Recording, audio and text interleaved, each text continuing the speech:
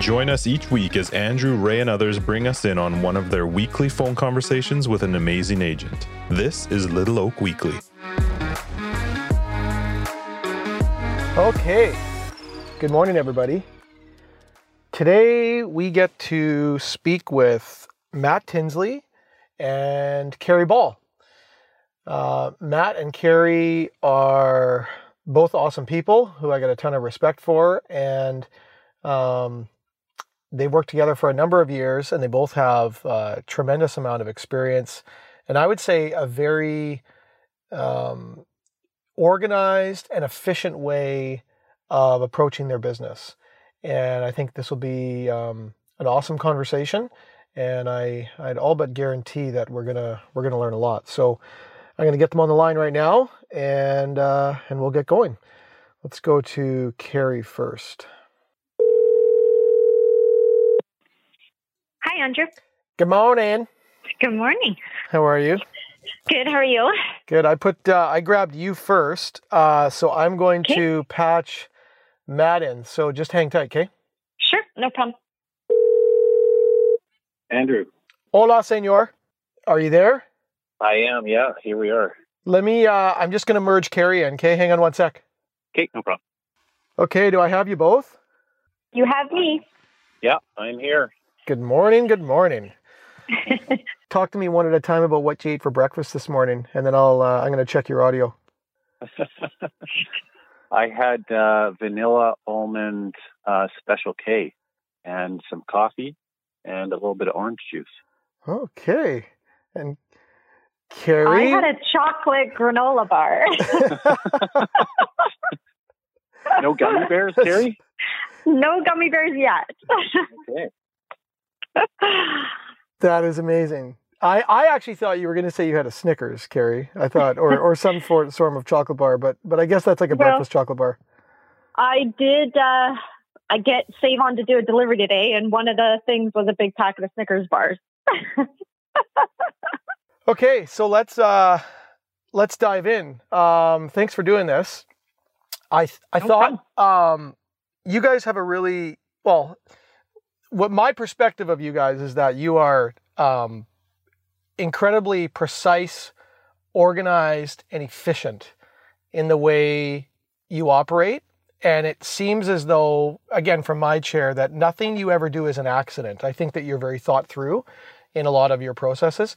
So I wanted to discuss this morning, or at least start this morning, by asking you some specific questions about how you're handling situations in today's market. So being cognizant of the fact that we don't really want to talk over top of one another, I'll start with you, Matt, and then Carrie, I'll come back to you. But I want to know, Matt, maybe bring up a property that you've been involved in, either on the listing or buying side, a multiple offer situation. Do you have one top of mind that's in the last couple of weeks? Yep. So is it a seller or a buyer? Seller. A seller. And did you end up with 5 offers, 10 offers? Give me the high level on where it was, what happened, how many offers, that kind of thing. Sure. So East Abbotsford, basement entry, legal suite, but a little bit smaller. Like the garage was used up for the suite, so it's more or less your entry level into a house with a suite would be how I would describe the price point. We priced at $749. We had about 40 plus showings over the course of 3 days, and we had 8 offers, which one was accepted. It did actually have subjects on it, which is rare in this market right now. Interesting. But subject removal is slated for today, and all looks good that it will go through. The week wait on subjects should be well worth it with the price that we're at. So I know that this is a current offer, so I'll be, careful of, not to put you in places with questions you can't answer. But you chose this offer because this was the obvious one for price? Got it. And so let's take, because this is still in process, I want to ask you a question then generically about that situation, not that situation, but in general. What's the thought process you go through when you've got, let's say, 8, 10, 12 offers and you're about to go meet with your sellers. What are you doing in the hour leading up to that time with those offers? And Carrie, this is maybe where you can jump in on, how you're a part of that. But what are you guys doing in terms of your preparation and mindset and your strategy leading into that conversation with the seller? So I can start, and then Carrie can add anything on her side. But in that hour, I'm obviously fielding a lot of calls from realtors trying to figure out how many offers there are, what the situation is, how it's all looking. As offers come in, I'm printing them out actually and putting them basically in order of strength, so that I have everything organized in my own mind. And I'm looking at then, if you have 10 offers and this one that was ongoing, maybe I'll talk about one I did just before Christmas, because Sure. that's a firm deal. But on the one before Christmas, similar situation, East Abbotsford with a suite, and we had, I think it was 10 offers, 10 or 12 offers. But you can quickly eliminate some that are not in contention. Mm-hmm. So I spend very little time on them. I see, if there's things that are very strong about them, like they're subject free and a lot of the other ones aren't, well, then, I'm going to have a conversation with that realtor, make sure they know they're competing. Is that really their client's best offer? All that kind of stuff. But yeah, then I'm basically, as offers come in, I'm putting them in order of strength. When I have a couple offers that are near the top, I'll often call the realtor before I go meet with my client, get a feel for, whether they're subject free or not, but, who are they using as a broker? Are they fully pre-approved? Can they send me anything? If it is subject free, do they have the deposit check in hand? I'm just trying to gather all the information I can, because if you have two offers that are very similar, you want the one that's going to have the least headache and be super smooth and go, how you anticipate it would.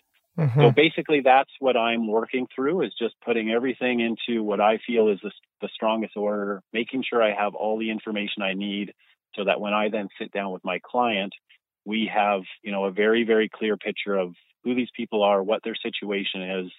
And, if we need to go back to anyone, we kind of have a clear picture of what's going on. Okay, so you guys, you're a duo, and so you get to divide up tasks that one agent would typically do all on their own in between the two of you. So Carrie, speak to the important things administratively as you see it from your chair in that situation leading up to that moment.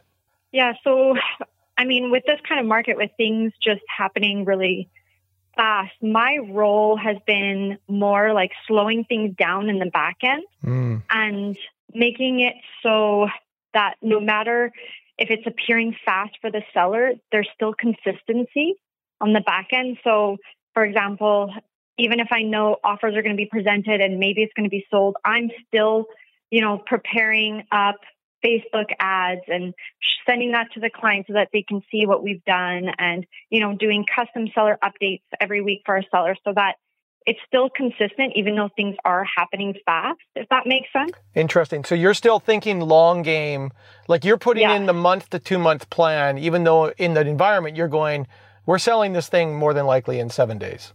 Yes, that way they're still receiving a copy of the flyer that went out and copy of the feature sheet and all the ads, and they're seeing what we're doing for them, just to kind of slow it down a little bit so that they know that we're working for them on both ends, both, the marketing's still going and, Matt's doing his role with all the offers and everything, just kind of showing that we are consistent no matter what the market is. Yeah, that's really good. So now you're sitting at a dining room table or a living room table, Matt, and you've done your prep. What are you encountering in this situation, and what's something that you feel you need to be prepared for in terms of preparing your clients to walk through the process in the way you want it walked through? Does that make sense? Like, what are you needing to do at that dining room table in order to have things go well? Yeah, well, off the bat, even in the market that we're in right now, I am very diligent in managing expectations, because there's no guarantees even in this market, right? So I'm never using language that, we're going to for sure have 10 offers or 12 offers, or it's going to be subject free or anything like that, because you never know for sure. And this one, that I referenced before where we had conditions is a good example of that. You expect, the majority of them to be subject free, and it wasn't the case in this situation. So I'm managing expectations so that, if something doesn't come in quite like we hope and anticipate, it's not a big shock. Obviously you're hoping for the best, but you just kind of, manage that as I move along. But then once I'm there, I'll keep my client up to date in the days leading up to it. Feedback, it looks like we're going to have offers. There's realtors talking about offers. But again, I'm never saying anything as a guarantee. Once offers start coming in, I'll let my client know, hey, things are looking great. We got a number of offers coming in. I'm just, organizing everything. I'll be there at 7:00 kind of thing. Once I get there, I'm how I operate is pretty much right down to business, but and I don't like to waste a lot of time. So I don't spend much time. If there's 3 offers that are $50,000 lower than all the other ones, we're looking at the front page and the price, and that's about it, because there's just no point in, spending 4 hours going through every word of 10 offers. But then we get down to the ones that are, in clear contention, and we're just basically, I go through them in order of lowest to highest. But then if there's a couple at the top that are, maybe one has subjects and one doesn't, then we're of course looking at all these finer details. And then we're basically determining, okay, what one do we feel the most comfortable with and want to work at? If there are 2 offers that are very, very close, then we may, call one or both and say, hey, look, this is the situation. We got 2 offers that are very similar. Is there anything more your clients can do? I'm always a little bit hesitant doing that, because I don't like to I try and respect the buyers too, and don't like to give someone false hope if they don't actually have any hope. So I will lean more to, if there's one we want to work with, but say it's a little bit lower, but it's subject free. Basically, talking with my clients, if these guys came up and matched this top number, they would then clearly be the best offer. So we might call them and say, hey, look, there's things we like about your offer, but this is the number you got to be at, and see if we can't get them there to make them the best in, every regard, price, terms, dates, all that. Yeah. Interesting. Yeah. There's no one way to do it, but there's definitely some ways that are better than others. And do you find you have to be careful with your language? Like when you're making those calls to an agent saying, hey, you're one of the top 3, but we need some improvement here, improvement there. I have felt sometimes in those moments, like you got to be careful with your language. I imagine you feel the same. I feel 100% the same, because I've been on the other side of the fence where an agent makes it seem like if you hit a number, you got it. Right. And it's not the case. Yeah. And it's a lousy feeling. Yeah. So my goal, I've based Andrew, me, and I based my whole business on this. I'm relationship driven in everything I do. And that means relationship, not just with clients, but also with realtors. And maintaining that strong relationship with realtors is a huge priority for me. 1, because I think it's the right thing to do, but 2, because it's also very, very good for business. Because when you're on the buyer side and you're dealing with realtors who know you and trust you, they're going to lean to you, even if maybe you're not the best offer. So yeah, in that situation where I'm on the selling side or with the seller, I'm trying to be very respectful to the other realtors and not make any indication of something that's not actually a reality. So that's where, again, if there's one that we clearly want to work with, generally I'll only call one realtor. If there's 2 and they're basically identical, subject free, the price is the same, yeah, we're going to call both and say, hey, look, this is a situation. Are you guys willing to do any more? We're going to review both once everyone's had a chance. But I'm completely transparent and upfront with what's going on, so no one has, a false picture of the reality. You just triggered you said a really interesting thing that I want to circle back to, and I want to hear you both speak to it, and maybe Carrie, we'll start with you. Matt, you talked about being relationship driven, and you were specific in saying you feel that way with the agents as much as you do your clients. I'm asking this because I have had this thought in my head for a number of years, and I've encountered situations, which is why I'm bringing it up. Do you ever feel like the desire to do well by an agent or to not give an agent that devastating feeling stands in conflict with what you're trying to do for your client, which is do the best for them and get them the most money? So like sometimes it would be better to set somebody up to squeeze the most out, knowing full well that they got a 3% chance of getting it, but it's all working towards the goal for the seller. Have you ever had that conflict in your head or observed that or felt that? Carrie, maybe you want to tackle that easy question first. I mean, I'm not a realtor, so that's kind of hard to answer, but I mean, our clients are obviously, I mean, I can't speak for Matt, but for me, my clients is number one. That doesn't mean I don't want to work, well with other realtors, but yeah, and I think you can do both. I think you can work well for your realtors and work well with your clients at the same time. Do you know what I mean, Matt?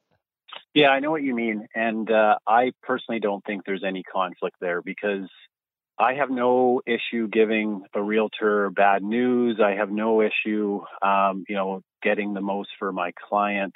But I think you can do all of that if you're acting honestly and transparently. And I know for my clients, if I sat at their table and was feeding BS to a realtor on the phone to jack the price, they would lose respect for me.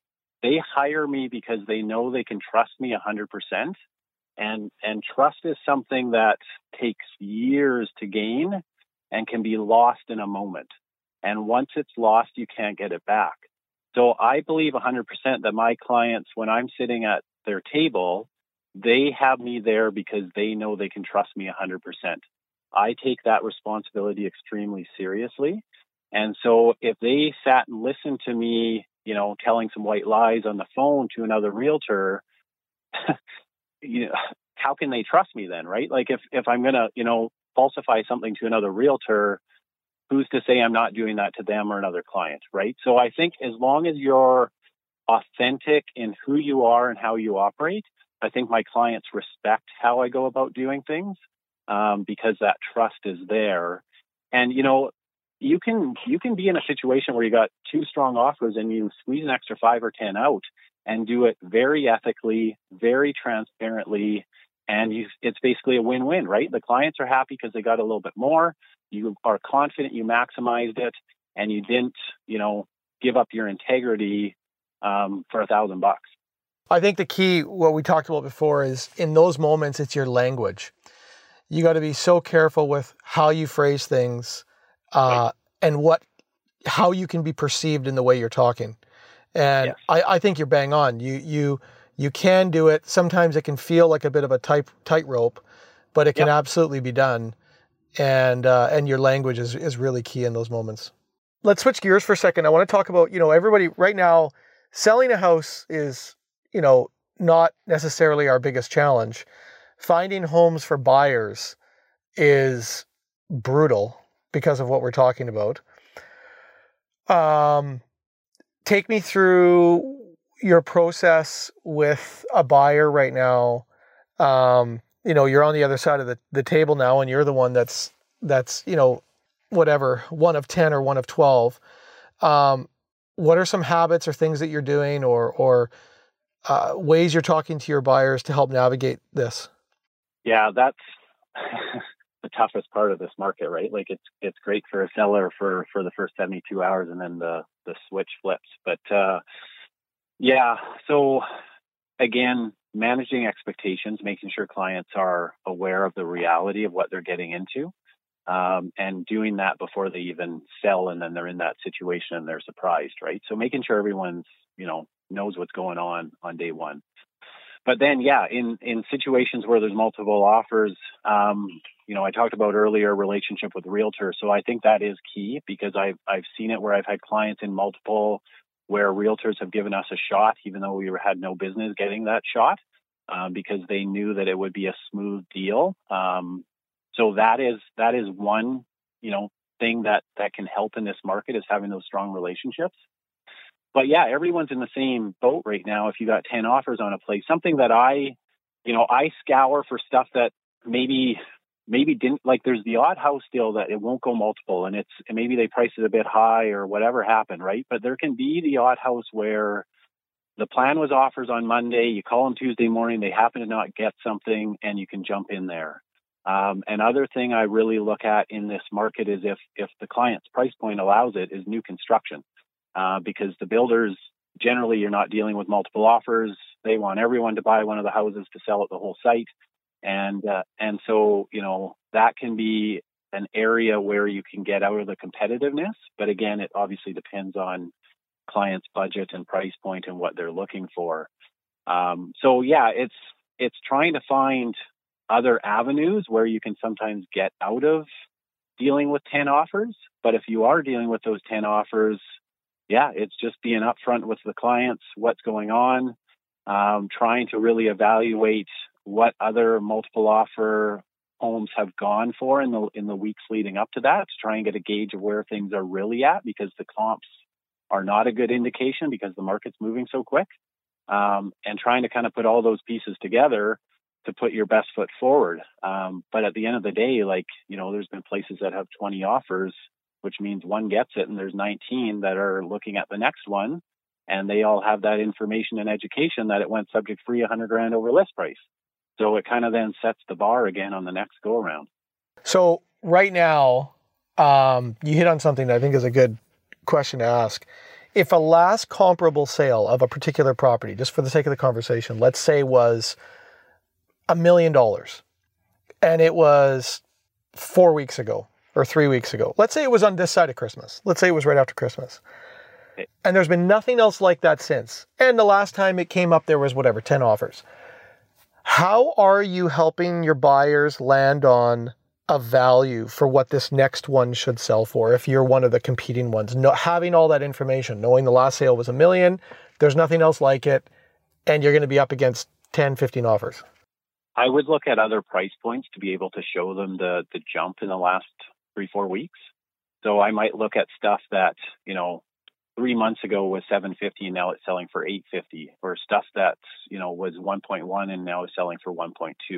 So I would try to use other data to show that even though the last comp is $1 million, in the last 4 weeks, there's evidence that the price has jumped, 50 to 75,000 or whatever that number is. Totally. Yeah. So yeah, it'd be looking at other areas of the market to show where the increase has been and how that $1 million is no longer relevant. How are you handling inspections?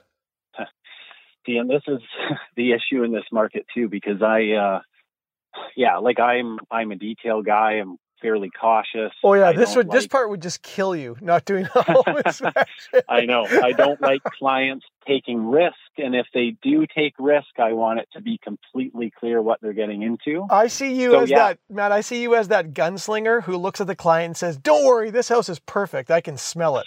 You don't need to inspect it. That's the exact opposite of me. But so.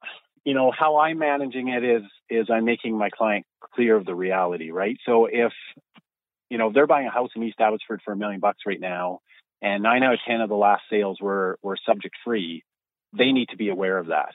I am making it clear that, you can write with subject to financing, you can write with subject to inspection, but they also are aware based on, the education process that the likelihood of that being successful is quite low.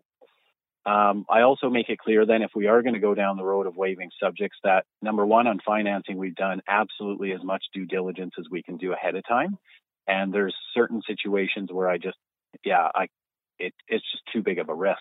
But in some situations, if you know the broker well and they got backing, and I will talk to clients about, having other things lined up, like is there potential that you could get a family member to help out with extra down payment or cosign or something. So trying to solve all the problems before they come. And then on inspection, same thing, just explaining, like, if you decide to waive this inspection, the risk is on you. The law is buyer beware. And if something comes up that we could have found through a reasonable inspection, it's on you. And so I'm just making that crystal clear. I'm not sugarcoating anything. And of course, clients in this market will decide to waive all that. But they're never going to, come back after the fact and be like, I didn't know this, right? You didn't explain this. So they have a very clear picture of what they're doing, and we try to make the risk as calculated and mitigated as possible. But I hate it personally. It's a great environment for sellers, but like I talked about before, the second you end up selling, then you're in this situation where you're in that mix, right? And so it's just such a stressful market for buyers that I sympathize with them. And whether it's a first-time buyer, a buyer buying their second or third place, or an older couple, whatever, right? Like, it doesn't really matter who you are. Like, it's just not a fun environment to be working in as a buyer. And so I try and empathize with them and lead them through it. But at the end of the day, there can be a lot of disappointment in this kind of market, right? Yeah, I have a couple clients right now where we've put things on pause, not because they can't afford to buy or can't even afford to take the risk. They can, like, they have the money, they are in a position to write subject-free offers. But I think for some people, this environment does not work with their psychological makeup. Like, not everybody is going to be comfortable making a decision in a very fast, period of time. And even though they could take the risk, they just don't want to do it. So then for that reason, with a couple of people, we've just said, hey, you know what? We don't need to do this right now. We're not doing this right now. And we're going to revisit it in, 6, 9, 12 months, whatever that is. And a person could say, well, there's risk with that because maybe the market continues to go up another, 10, 15%. And we've had that conversation, and they've actually made the decision that given their situation, they're more comfortable with that risk than they are the risk that's involved in buying a home in this environment and the pressure that's involved. Right. So to each their own. Yes. Hey, I want to switch gears, and we'll get to hear from Carrie a little bit more. Carrie, you've been so quiet there. Well, Matt's been dominating the conversation. Okay, so you guys, you've worked together for how many years? Oh my, I don't even know. 3, 4? I don't even know either. 3? You've 3 maybe? Yeah. 3 years, but you've both got, Matt, when did you get licensed? 2012? 2011. 2011. And Carrie, you've been in this gig since what? 2008, 7, 6, 5? I don't even know. I think it was 2007, I want to say. I don't know. I've been with RE/MAX for almost 15 years now. Yeah. And you and I even worked together one time. That was fun. Yes.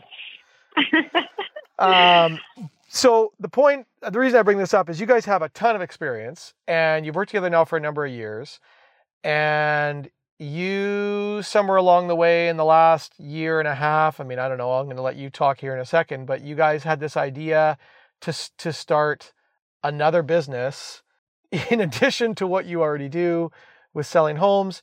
You're now doing something else that is directly related. So maybe, Carrie, why don't you take the ball and run with it for a minute and tell us what it is.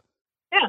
So, a few years ago, I just wanted to kind of slow my life down a little bit and focus on, my family and my own well-being. And so I had joined Matt just to be his assistant, and we started working together. But then as we were working together, Matt kind of discovered that an interest of mine was training. And so while I was working for Matt, I was, helping train other assistants in the office, and then even helping a few agents just get set up with systems and some marketing. And that conversation with me and Matt just kind of started growing. And we really saw that there was a need for that out there. And then Matt was a mentor to a couple of new agents in the office. And so it just kind of kept building from there. And we went, okay, let's start something and let's help agents with systems and marketing and training and do it together. Me and Matt's personalities work really well together, and we like each other, I think. So that most works. days. most days. But I think the unique thing about it is we're not just starting this side business without that experience. Me and Matt we went through growing pains of learning, what he does as an agent and what I do for him as an admin, and kind of finding that balance between us and running a smooth and consistent real estate business. And so being able to take that, what we're currently doing with Matt's real estate business, and helping other agents find that balance with their home life or organization for their clients, whatever it might be. So I think that's kind of the unique component, because we're kind of doing both. Okay, so Carrie likes this because she likes training. Matt, why are you doing this? I'm doing it.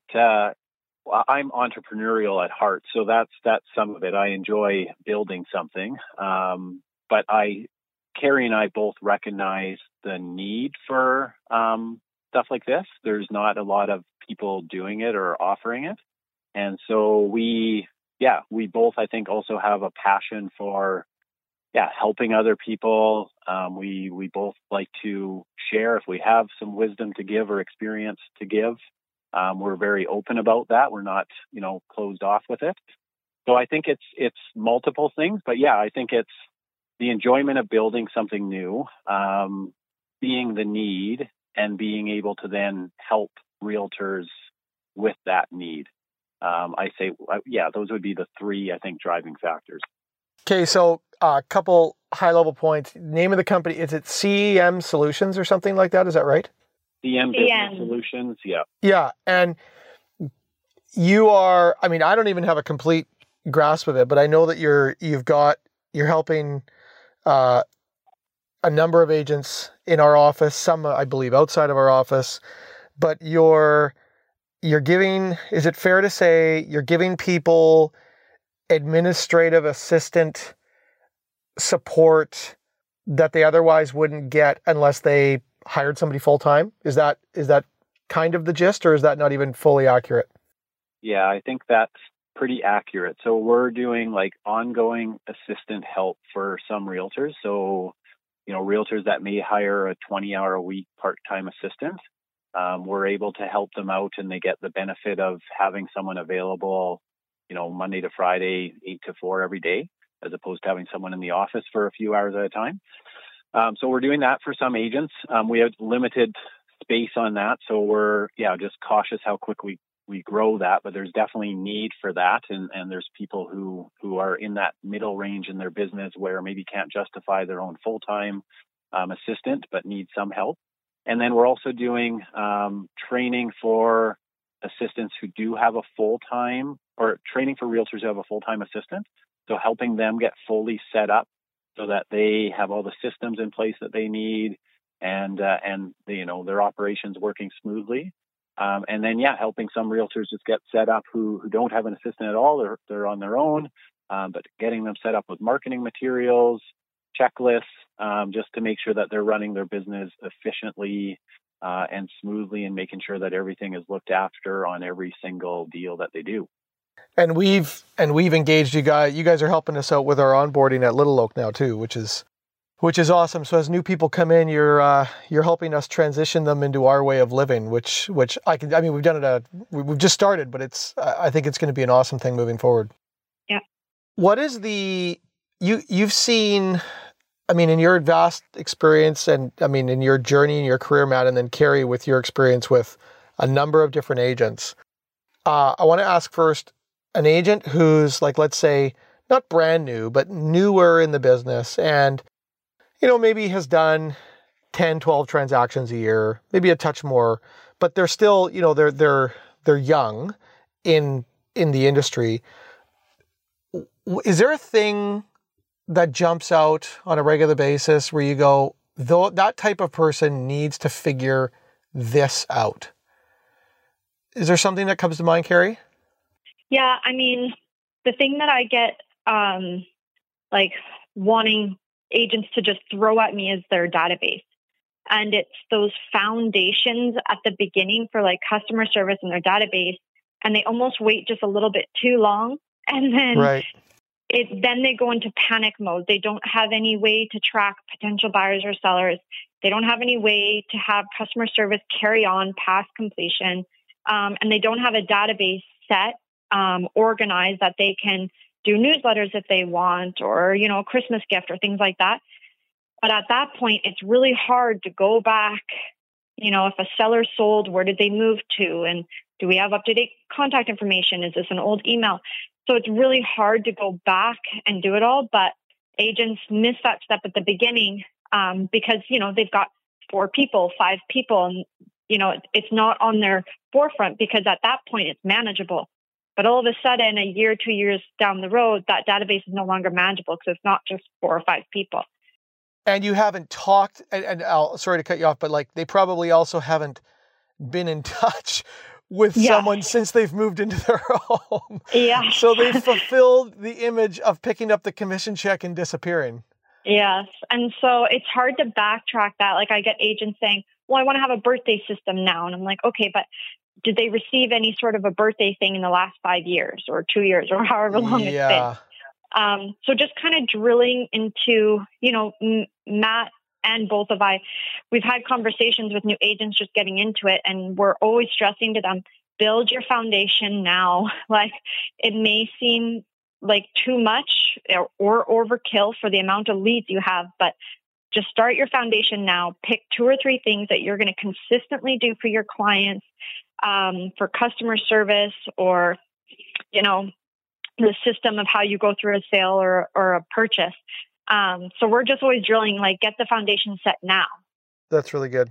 What about, so Matt, the opposite. So, and you, I mean, you fit into this category. You're not in that stage anymore. You've experienced a great amount of success. And you could say, well, you have your foundation, you've got your systems. Maybe I should ask this to Carrie, but what is something that you need to figure out, and, you know, you either haven't mastered or just something where you go, you know what, I got to tackle that. I need to be better there. Oh, that's a good question. I got him. That's amazing. I haven't gotten him yet. What is something that, I think for me, that's a tough one to answer. You want me to call your wife? Where's Jen? Get Jen's number. Yeah, I think a few things. I think I know I could do better at kind of lukewarm leads, at developing them through better, because you get busy and you focus on what's in front of you. And I'm very diligent in follow up with clients and clients who have sold a year, 2, 3 years ago. So that's not an issue, but it's, kind of the lukewarm clients who probably aren't going to do anything for a year or two, just having proper follow-up, because you always want them, of course, to feel heard and that you're there and available, right? So I think that would be one thing. That's a good question. Go ahead. I think for Matt, I mean, it might not, this is kind of going off your question a little bit, but like about a year to 2 years ago, I can't remember, but Matt was at the stage with me that he was like, okay, I've got this down pat. Now I want to push a little bit further. And that's when me and Matt put different things in place. So we built a buyer information book for him.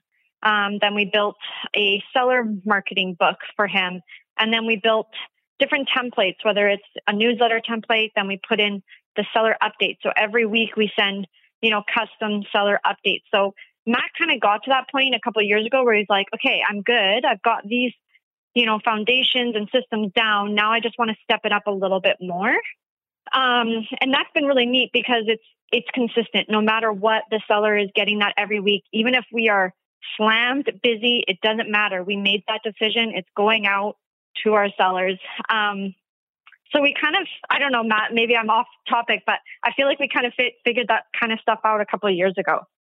Yeah, I agree. And I felt like, I have to answer, right, Andrew? Else I sound arrogant if I got everything in place. Right? I don't think okay, so I'll let you answer, but I think it's totally possible to be at a place where you say, you know what, I'm dialed. We got it dialed. I mean, this is why you guys, you didn't hear this, but before I called you, I did a bit of an intro for this call, like a very short one.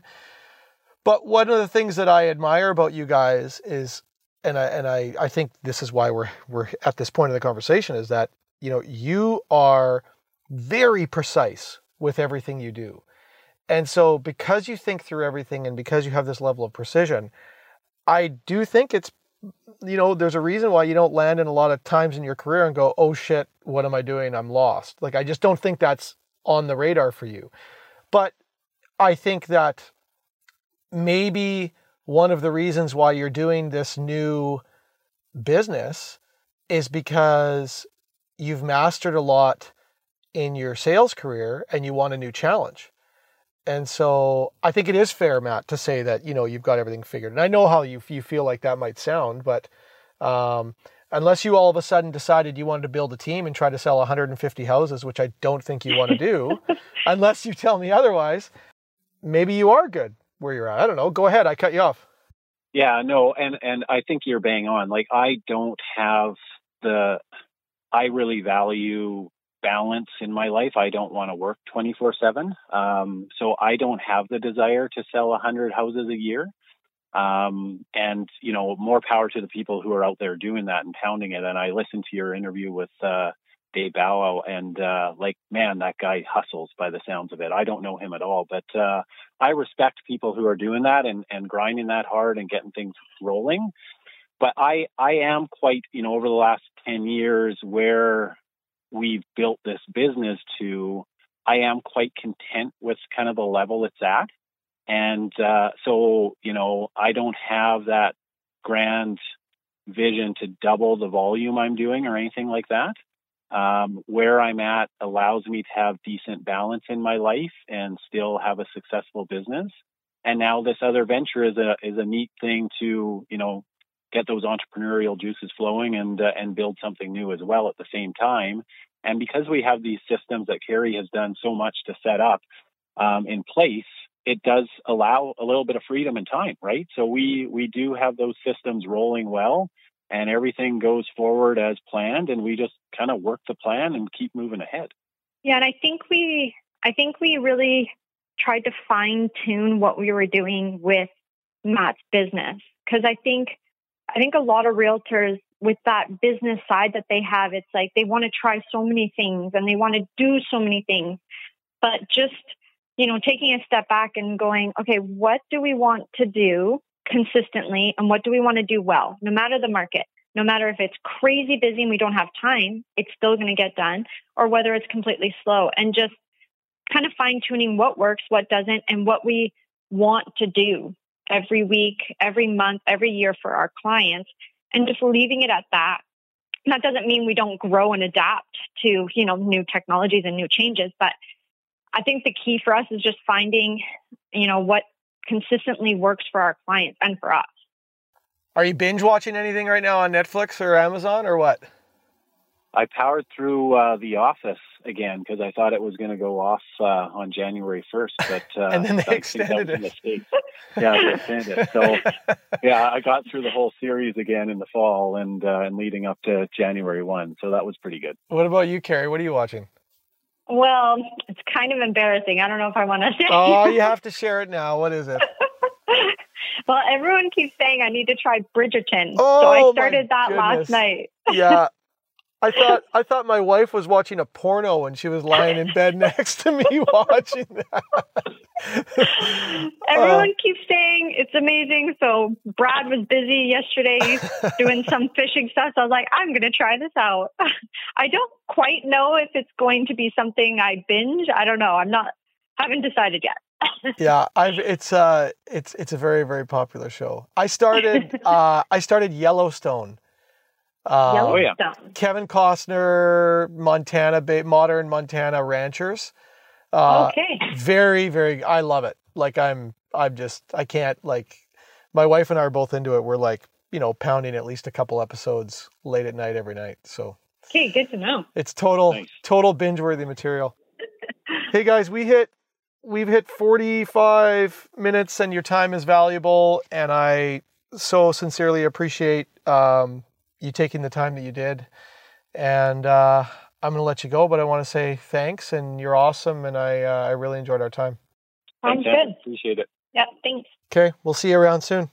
Okay. Take care. Bye. Well, there you go.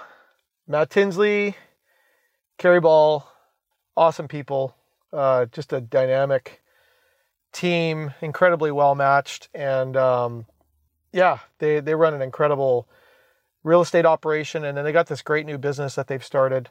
Like I said in our conversation there, that on a brokerage level, we've began to utilize them in some of our onboarding processes when new people join us, because they know the Little Oak way of living, and we love how they do it. So we're using them in some of that, and then they're offering their services to agents. And if you want to find out more about that, obviously you can reach out and have those conversations. So nice to do this with you again, everyone. Hope you have a great day. Sun's coming out, and I think I might get outside. So we'll talk to you soon.